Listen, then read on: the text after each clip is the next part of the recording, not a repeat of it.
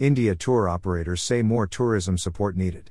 The Indian Association of Tour Operators, IATO, has written to Prime Minister Shri Narendra Modi thanking him for extolling NRIs residing in Denmark during his speech there to contribute and help promote inbound tourism to India and thus contribute to the economic development of the country.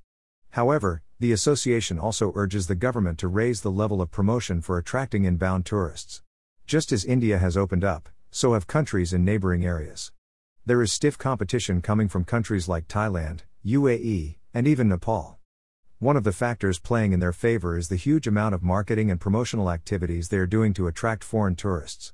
According to Mr. Rajiv Mekra, President IATO, our marketing is not commensurate with our size and stature, and we need to step up on road shows, organizing incredible India evenings, increasing participation in international travel marts, organizing FAM Tour for foreign tour operators.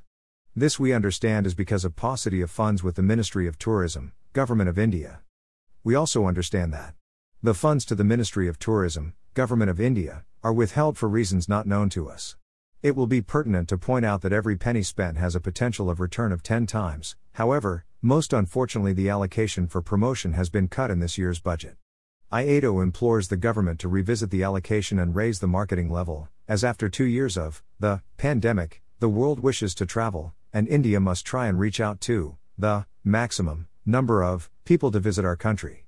IATO requests the Honourable Prime Minister to issue necessary directives to the Ministry of Tourism, Government of India, to undertake promotional and marketing activities for which funds may kindly be released.